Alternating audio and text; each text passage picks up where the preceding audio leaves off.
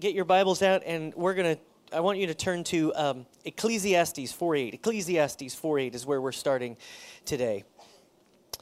And so let's pray. Father, thank you so much for the Scripture. Thank you that they are life to us. Thank you that you are giving us strength and wisdom as we read them. Lord, as we share together, as we look into your word, come alive in us. Give us direction, give us understanding, give us revelation so that we can obey. We thank you for this. In Jesus' name, amen. As you may know, we're in a series called I Have Decided. We kicked it off at the beginning of the year, and this series is all about making decisions at the beginning of the new year. Making decisions for 2016. What kind of decisions do you need to make 2016 a really fulfilling and purposeful year? And so the first week we talked about the decision to follow Jesus. I have decided to follow Jesus, and following Jesus isn't like we think it is. Jesus isn't someone you follow by clicking a button and you follow and then you unfollow and then you follow and then you unfollow. The following Jesus is about losing your life and letting go of everything and then letting him become your life. And then last week we talked about finding our purpose. I have decided to find my purpose. And there is nothing worse than a purposeless life. Nothing worse than a meandering soul that doesn't have purpose. And really, we only get an understanding of what our purpose is from God and from the Scriptures. And so understanding what our purpose is, understanding that there is a higher purpose and that God has a plan and a desire for our lives, just tapping into that and being part of that really changes us. It causes fulfillment. It causes us to really believe that our life counts for something. And then this week we're going to talk about deciding to focus on relationships. I have decided to focus on relationships. And so all of us have had relationships. All of us have had good ones and bad ones. Most of us have had a difficult relationship here and there. And it's interesting to think about how as we travel our lives and we go through this journey, we have these family relationships, and often the family relationships are the most difficult to navigate. And then you have these friends that come into your life, and some friends you've got, some people, they have really good friends and they have good experiences. Other people, their heart's been broken over and over and over again. But regardless of your experience, what kind of relationships you've had, it's really important to understand that the Bible describes our lives in the context of a community, in the context of relationships, that God has a desire for us, and it is to be in life-giving, healthy, positive relationships, people that will help us grow. And so this is one of the decisions that simplify your life. So many decisions in our lives. We live complicated lives very often, but we have to boil everything down to a few fundamental decisions that if we will make them, they will change our lives. And for 2016, I want you to consider focusing your attention on relationships. So if you look at your message notes, you can see it there. I've written this little phrase: we know more people than ever, but we're more alone than ever. That's what it seems like. We are more connected, more networked. All of us have a LinkedIn account. All of us have a Facebook. All of us have some kind of social media dynamic. All of us are surrounded by more people in the way that we live, and yet people feel more alone than ever before. Here's what Ecclesiastes 4:8 says. This is written by Solomon. Solomon was known as the wisest man who ever lived. And he's describing something here. He says, there was a man all alone. Everybody say all alone. There was a man all alone, and he had neither son nor brother. And there was no end to his toil. He was working. Yet his eyes were not content with his wealth. What he's describing is a man who doesn't have relationships. He's describing a man who's just toiling, working, all about his career, all about trying to create something for himself, but has no kids, nobody to share life with, and no family to look to. He was all alone. And he didn't have friends, and even the wealth that he had was not enough for him. It wasn't fulfilling for him. Nothing else satisfies our lives like genuine relationships, authentic relationships where we are known and we know them, where they know things about us, we're open and vulnerable with people, and we know things about them. There is nothing that takes the place of that. And so my goal here today is simple. I'm going to try to convince you, many of you, to try again. To try again at building relationships. Many of you have struggled, and I want to challenge your conception of what relationships are all about and how you might need them. And the first thing I'm going to do is I'm going to start with excuses. Here's the excuses why people decide, no, I don't really have time. I don't really want relationship. I've been there before. I don't want to do this. All right, here's the top 5 excuses. All right, so you can look at your message notes there. The first excuse is naivete.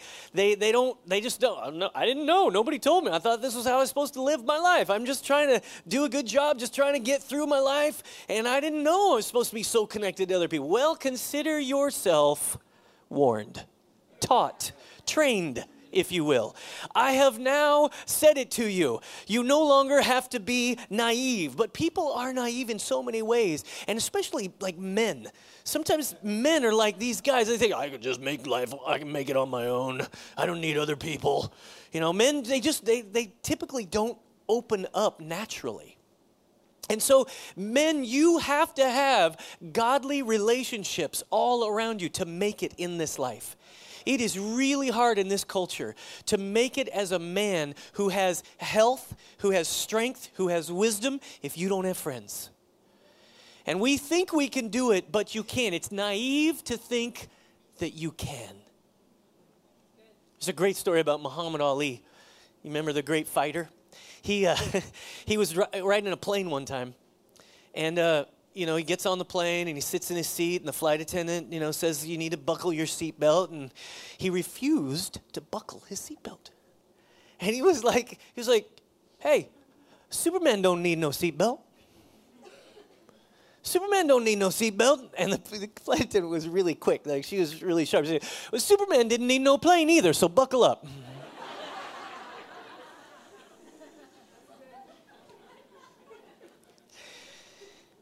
There's a naivete sometimes that we get, and we need friends who will protect us, who will help us, who will be what John Maxwell calls a mirror to see who we really are, to understand who we are and who we need to be.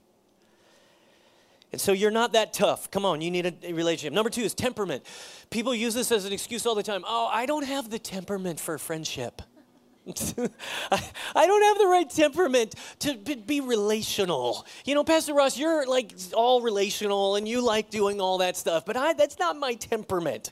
Listen, it's not an excuse. Everybody, no matter their temperament, needs relationships. They need people in their life to help them. The Bible describes us as living in a community where we learn who God is in that community. And that crosses over all temperaments. And listen, I hear you. You're like, well, I'm not comfortable meeting new people. I'm not comfortable with, a lot of people around. Well, that's okay. What we all have to do is make our peace with the fact that relationships can be awkward. Relationships are just awkward sometimes. Meeting new people is awkward. I don't like the awkwardness. Listen, get over it. Get over the awkwardness. Every relationship has awkwardness associated with it. And to think that we can't be really good friends with people because there's an awkward moment, that denies the very fundamental basis of friendship and what it really is. My opinion is that every friendship is going to go through an awkward moment because friendship should include challenge. And help and protection. I know a pastor one time who said, if your enemies are the first ones to criticize you, you don't have any real friends. If your enemies are the first ones to point out your flaws, you don't have any real friends. Your temperament is not an excuse. The third thing is fear.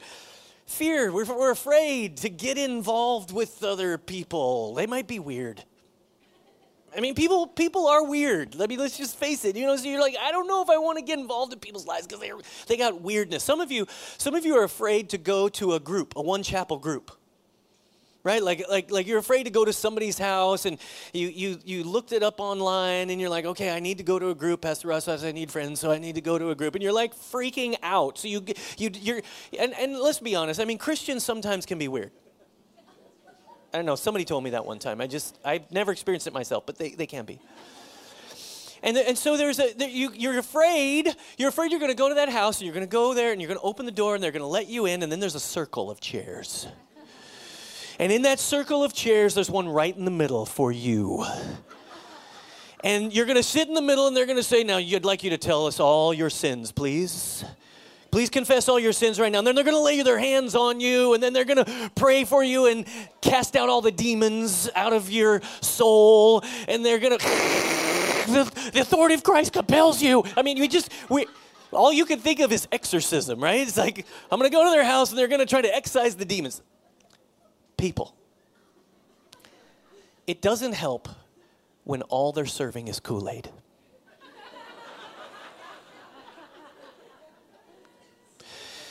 But look, this isn't what is going to happen. That's not going to happen. No, none of that's going to happen. What you're going to find is some people who are just like you, who are really nice. There may be some awkward moments, but you're going to discover very quickly that there are other people who've experienced the same kind of things that are happening in your life. I'm getting ready to turn 50 here this year. Can you believe that? I know, I look pretty good, don't I? But it is interesting to talk. I mean, my circle of friends, everybody's starting to get like ailments. So we get together, we start talking about my back is hurting, and I'm like, yeah, I got that. Oh, yeah, I got that. Oh, yeah, I got that too. What is that? What do I need to do? Right? We're all talking about how to fix our bodies and how broken they're getting. It's a little weird. But there's a fear that it'll be something that will threaten us when the opposite is true. There will be an identification with you. There will be an openness. There will be a welcoming. There will be an understanding that everybody experiences these things that you're going through right now. Number 4 is I want to read this quote by C.S. Lewis. I love this. This quote by C.S. Lewis, it says, friendship is born at the moment when one person says to another, what? You too? I thought I was the only one. That's when friendship is born. And this fear leads us to resist very often because of number 4, which is past experiences. Past experiences. We've been burned. We've been hurt. We've been wounded by someone before. And you just decide, I can't be involved in these kind of relationships anymore.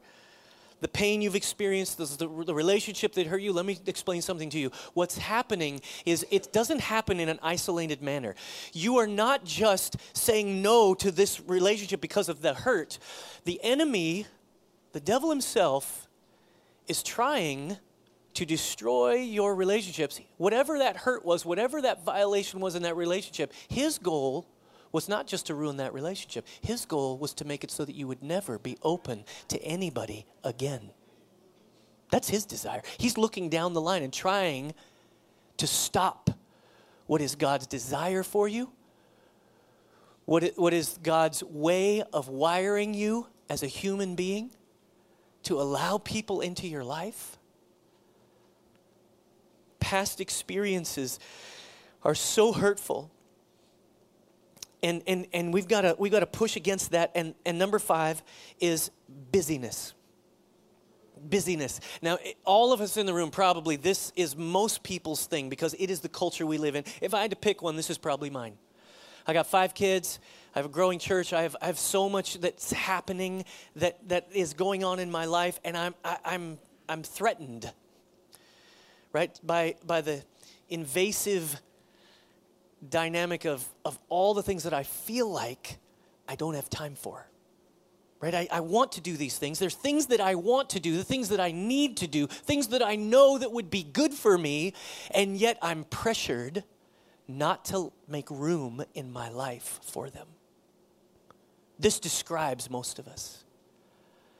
I just don't know how I can fit one more thing into my schedule. Hey, could 2016 be the year that we just get a hold of our schedule in a different way? Could this be the year that we create some margin in our lives where we would just say, okay, I'm not going to live like that. I'm not going to be pressured by everything. And make no mistake, people, there's seasons and cycles to our lives. So there are busy seasons and there are slower seasons, but it feels like in our culture, we just give into the busy seasons and it just keeps spinning if we don't decide.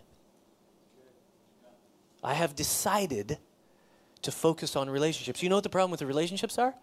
They take time. They take time.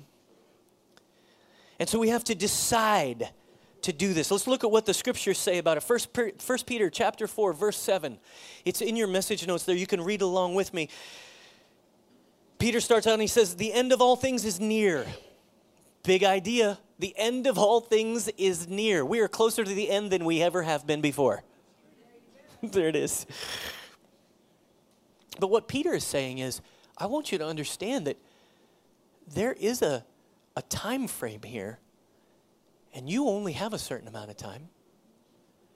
And God is working all things for his purpose, and you should be aware of that. He says, therefore, be clear-minded and self-controlled so that you can pray. That's really good. It's clear-minded, self-controlled so we can pray. And then he says this, above all. Everybody say above all. Take your pen and surround those two words. Underline it. Above all. Whenever the Bible says something like above all, you should stop and go, oh, this is really important. This is like, okay, if I'm doing everything that you've asked me to do, this is above all. This is the priority. This is the primary thing that we've got to do. Above all, it says, love each other deeply. Look at that. Right back to relationship. Right back to connecting with people. It's not... Being a Christian is not just about having a relationship with God, even though it does absolutely start there. But having a relationship with God includes relationships with people, with a community, the people of God. And very often, loving each other deeply is the thing that shapes our character. It forces us to evaluate who we are when we're rejecting selfishness and deciding that we're going to focus on others instead of ourselves. And so he says here, love each other deeply because love covers over a multitude of sins.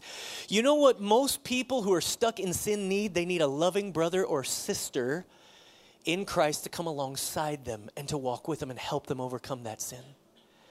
That when you're in a loving relationship, you have a better shot at overcoming sinful behavior. Because when you feel loved, you begin to get an illustration, a demonstration of God's love for you that is tangible, practical. You can feel it. And you understand who you are in that relationship. And so he says, love each other deeply because love covers over a multitude of sins. Offer hospitality to one another without grumbling. Man, our nation is a nation of whiners. We complain all the time. The people of God, you know what we're supposed to be? We're supposed to be the opposite of that. We're supposed to be the people who offer hospitality without grumbling. The people who offer ourselves to others without complaining and without whining about it. We're the ones that God empowers and gives us a burden and compassion for others who are in need. That's who we are. And it's supposed to be so evident within our community that the world, the people who don't know who Jesus is, they look at the community and go, I need that. I want that. We got to do it here first, and we got to do it in our neighborhoods and in our workplaces as well. Each one should use whatever gift he has received to serve others. Everybody say serve. He's saying, use whatever gift you have to serve others. Notice he's coaching believers. Here's how I want you to act. Use your gifts to serve others, faithfully administering God's grace in its various forms. If anyone speaks, he should do it as one speaking the very words of God. Think about this. You and I are supposed to speak to each other with the sense that God is speaking through us. The words we say to each other, they're supposed to be protective, encouraging, challenging words. When we speak to one another, we're speaking the very words of God because God lives in us. And that's his design and his desire to flow through us to one another. That's what he's challenging us to do. If anyone serves, he should do it with the strength God provides, so that in all things God may be praised through Jesus Christ. To him be the glory and the power forever and ever. Amen. That's good. So let's talk about some decisions you and I need to make for this coming year. The first decision we should make concerning relationships is we should decide to nurture our important relationships. I want to decide to nurture my important relationships. Think about your roles. Think about the relationships you have that are really essential, really important. For me, I'm a husband. I'm a dad.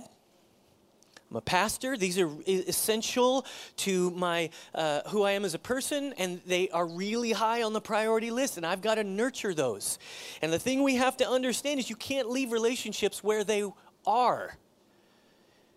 Nothing stays where you left it. Nothing stays where you left it. It always moves. Relationships either move forward or they move backwards. They're moving together forwards or they're retreating. It's impossible just to let it be static. Because relationships are organic. They're interactive. There's a thing there. And so you can't be like the guy that said to his wife of many years, I told you I loved you at the altar, and if I change my mind, I'll let you know.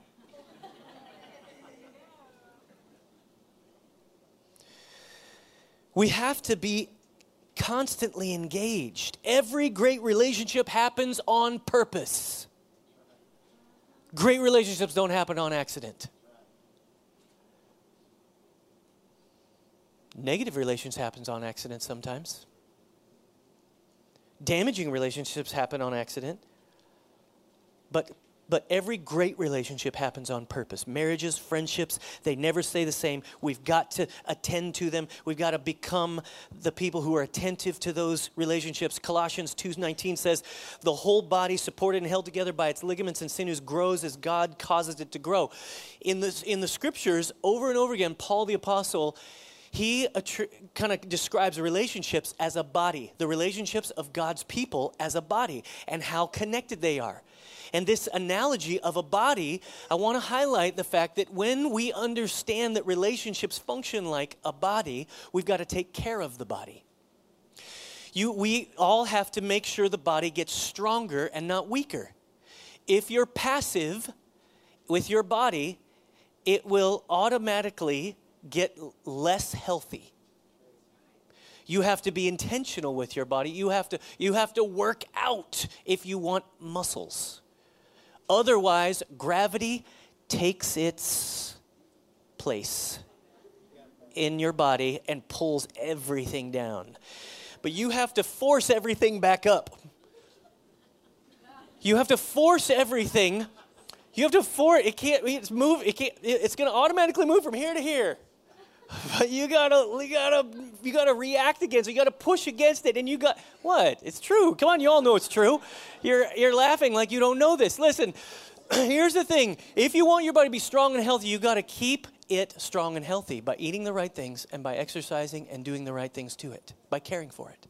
Same thing with relationships. So many times, our relationships get broken, and we don't feed them. Hey, our marriage relationships, very often what I'll see is people coming into our offices and wanting counseling, but they haven't done anything to attend to their marriage. They've just let it become totally broken. And they come and it's in pieces. And they come to the pastor and they say, can you put all the pieces back together? It's really hard at that point.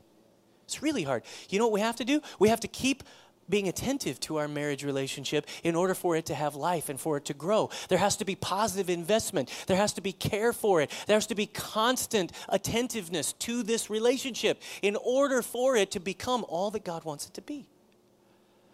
The time to go to a marriage conference is not when you're on your last leg, when you're on your last ditch effort to try to save the marriage. The time to go to a marriage conference is before you need it. Thank you. You ever been camping and the fire goes out and then you have to start the fire again? Put a log on the fire, don't let it go out. It's a lot easier to keep the fire going. There's a story about my kids and our family. I went through a really difficult season in the life of the church that I came from.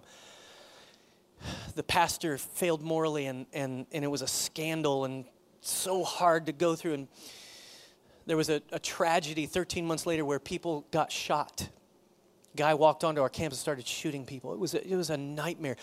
Scandal and tragedy in the span of 13 months. I became the interim pastor in between there, walking our church through this process. It was so difficult, but I remember its impact on my family, on my kids. There's a season of our lives where I don't remember what happened with our kids because my life was so absorbed in leading the church through this, and I was so absorbed in it, and then we, as our hearts healed up, we kind of got our perspective again. But then we came and planted a church, and I remember about 3 years ago, Amy and I sitting down, and her saying to me, "We gotta invest in our kids. We can't build a church and see our kids go the other way." I believe that.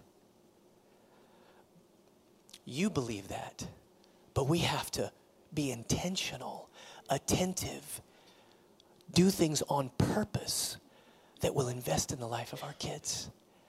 And I can tell you, there was some signs there that it wasn't going the right direction. I'm happy to say that God is working in my kids' lives like I've never seen it. And I'm so grateful for that. My goal is for them to love God. I want them to love God. I want them to love me.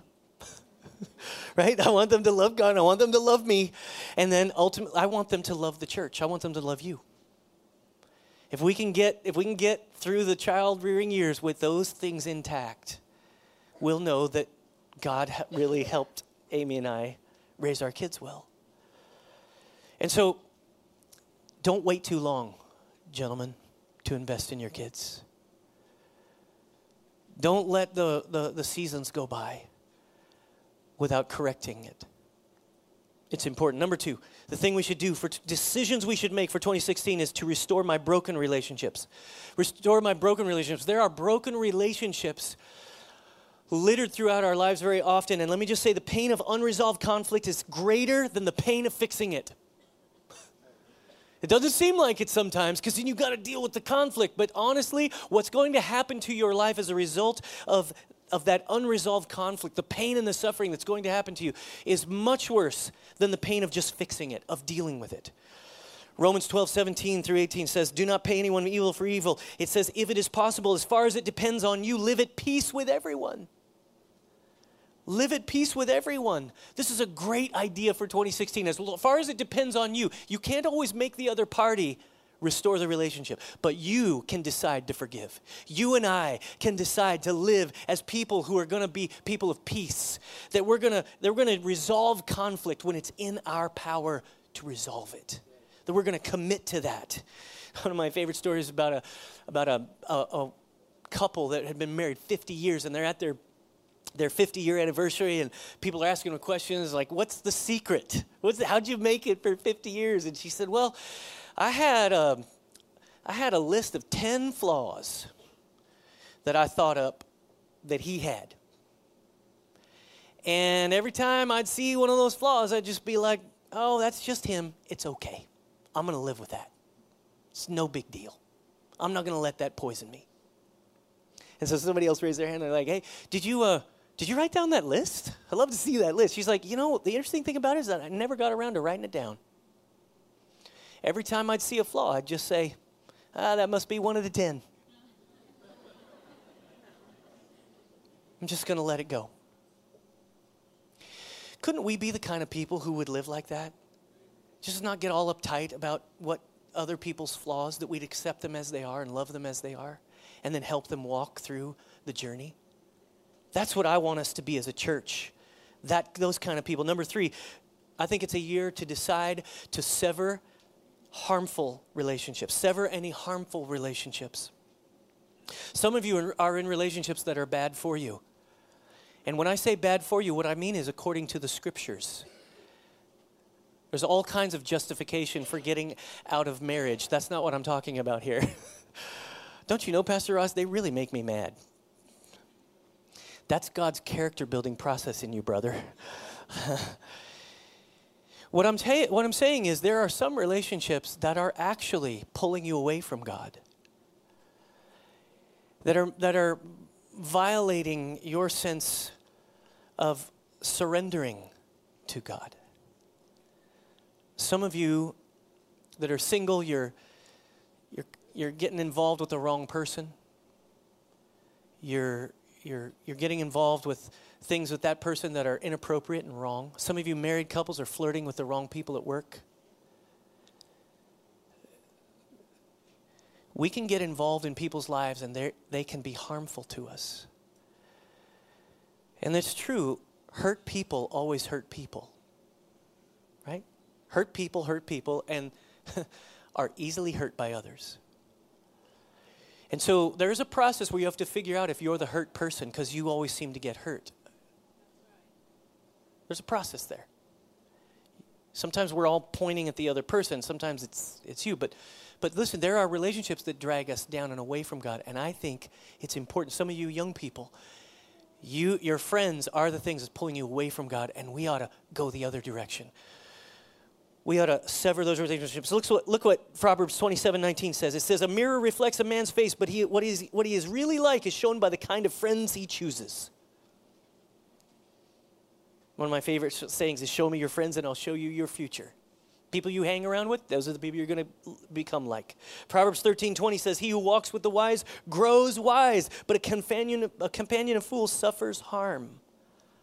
We need to get surrounded by a group of people that will help us think wisely about our lives. 2 Corinthians 6:14 says, do not be yoked together with unbelievers, for what do righteousness and wickedness have in common? Or what fellowship can light have with darkness? This is talking about common fellowship. The Apostle Paul is writing a letter to the church at Corinth, and he's challenging them. He's not saying we can't be friends with people who don't know who Jesus is or who aren't fully surrendered to God. He's not saying that. He's saying you shouldn't have the kind of fellowship that causes you to be sucked into their world or their disobedience. What he's saying is it's about who's influencing whom. Right?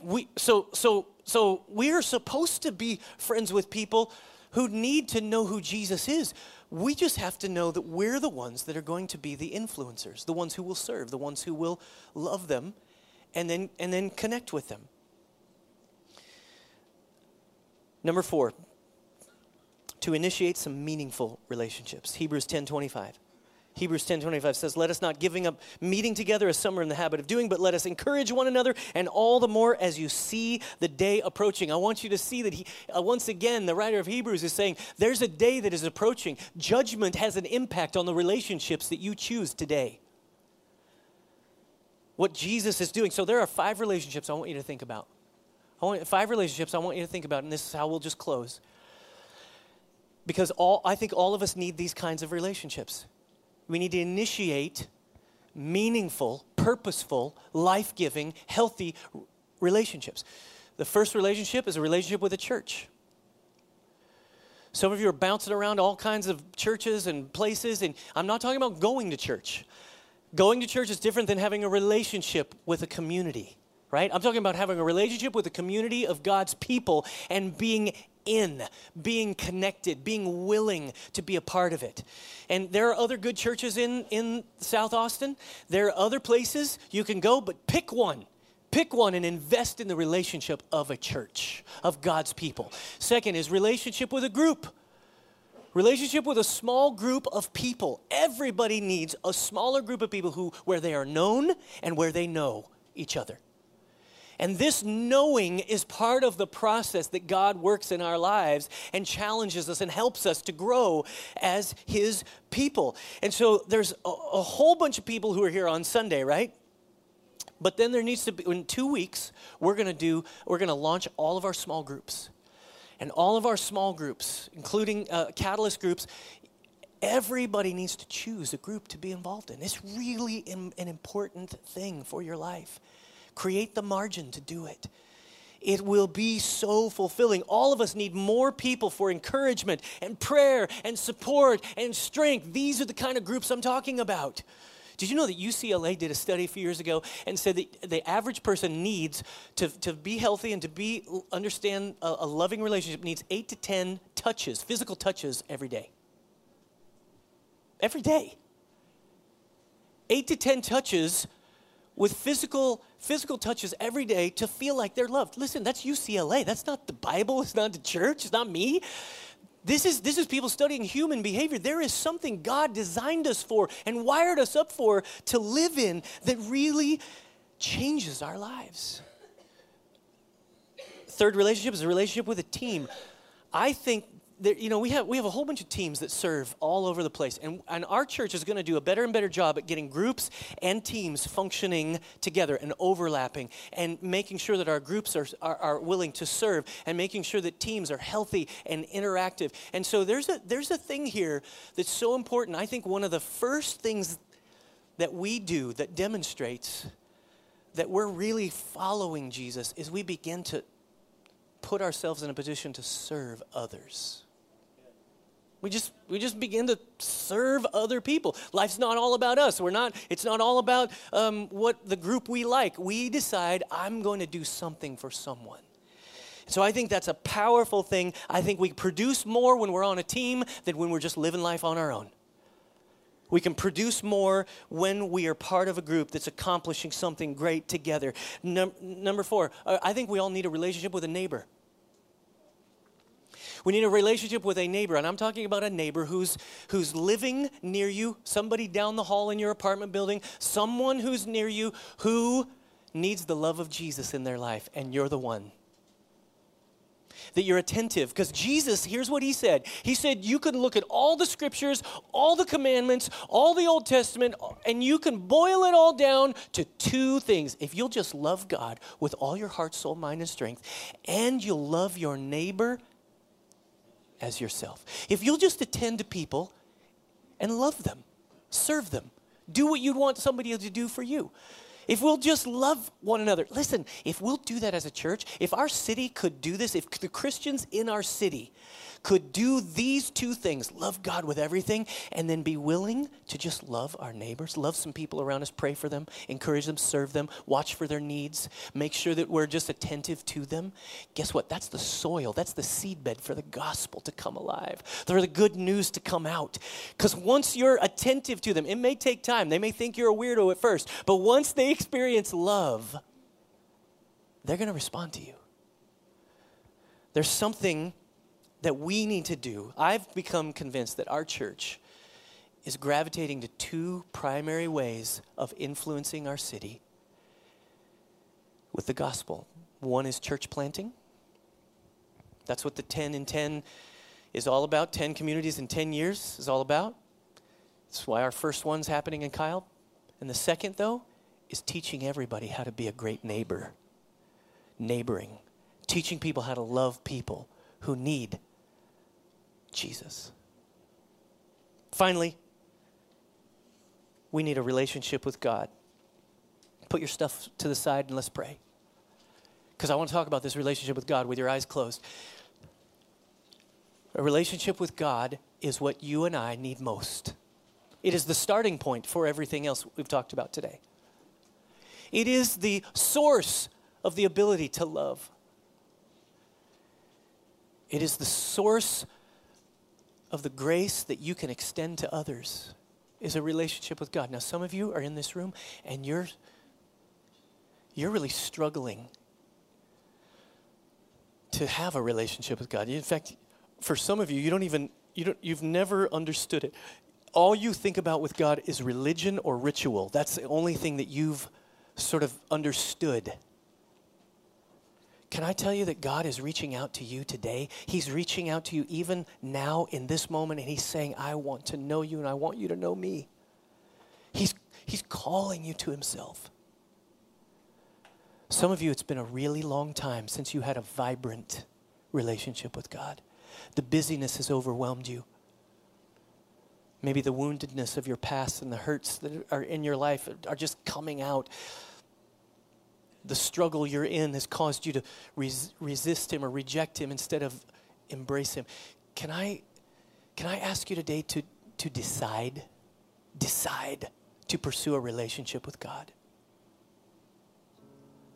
I'm not going to embarrass you. I'm not going to call you forward. I just want you to decide. Make a firm decision. Make a quality decision today to say yes to God. Some of you are really wrestling with it, and I just want you to be able to say yes to him. And here's the weird part. I can't really know what your relationship is like with God. Only you know. But if you're wanting to respond to him today, if you found yourself isolated, if you find yourself hurt and wounded, but you need the healing that only he can give, would you just say, yes, Pastor, I want to be included in this prayer. I want you to pray for me, and I want to pray this prayer and say yes to God. Just shoot your hand up in the air and say, yep, that's me. Whether it's the first time or first time in a long time. Yep, way back in the back, over here on the side. That's so good. Who else? Who else? Yeah, right here. Who else? That's so good. Such a good thing. Yeah, don't be hesitant. Be bold. This is 2016. You have to decide. The decision has got to be strong. Anybody else? Just want to say, yep, that's me. Yeah. Yeah, good, brother. I love that. It's so good. Okay. All right, let's pray this prayer together. All of you across the auditorium, let's pray. And let's let the Lord in. You pray this prayer maybe under your breath as I'm praying it over us together. Father, we come to you today, and first of all, we ask you to forgive us. Forgive us for insisting on our own way, for choosing selfishness instead of love. Forgive us, Lord, for doing the things that will alienate us instead of welcome people into our lives. Forgive us for doing that to you, Lord. Would you help me? Help each one of us, Lord, to open up to you, Lord, and to open up to others. We choose you today. I choose you. I allow you into my life. I open up my heart and I let you have your way in me. I want to know you. Forgive me, cleanse me, heal me, deliver me, strengthen me. We thank you for this. In Jesus' name, amen.